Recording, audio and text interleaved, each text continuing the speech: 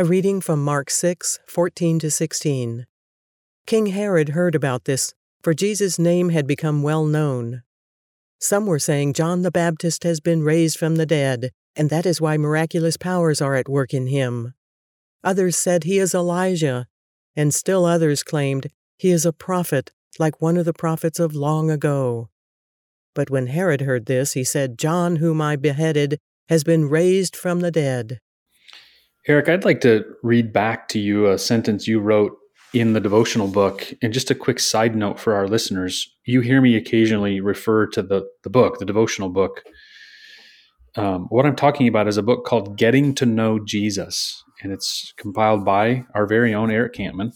The book is available in the Stanwich Church bookstore and on Amazon. So if there's anyone listening to this who doesn't have the book, I recommend it. It's easy to find, and it's what we follow on all of these days. So I'm simply holding this book open in my hands right now to July 7. And on this page, Eric, you wrote such an interesting observation. You said the crime that cost John the Baptist his life was the crime of proclaiming the truth of God's word to those who hold political power. We were talking about that, I think, 2 days ago. And then later on in the paragraph, you write, in such a godless place, which is this corrupt world, in such a godless place, we should not be surprised that both Jesus and John experienced strong resistance from the very people they came in very different ways to save. And again, we've been on this theme for a couple of days now, but the very corruption that Jesus came into the world to deal with is the corruption he had to confront. And it's actually the corruption that put him on the cross. And the word that's coming to my mind is the word absorb. When we ask what happened on the cross, well, Jesus absorbed into his body, the sins of the world, the wrath of the Father, the consequences of all those sins. He absorbed all that onto his body. That's what killed him. He came into the corruption that he came to save. He entered into the corruption that he came to save. That word absorb, I learned it specifically from the great Fleming Rutledge, who wrote to me the very best book on the crucifixion in the history of ever. It's called The Crucifixion, Fleming Rutledge.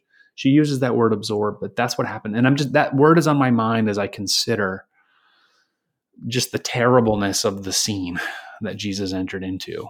He came to save us from it, and it's the very thing that killed him. He absorbed it onto his body. Now, obviously, he rose from the dead, and that's the next chapter. But you pause for a minute on the cross, and you say, look what he absorbed into his body for us.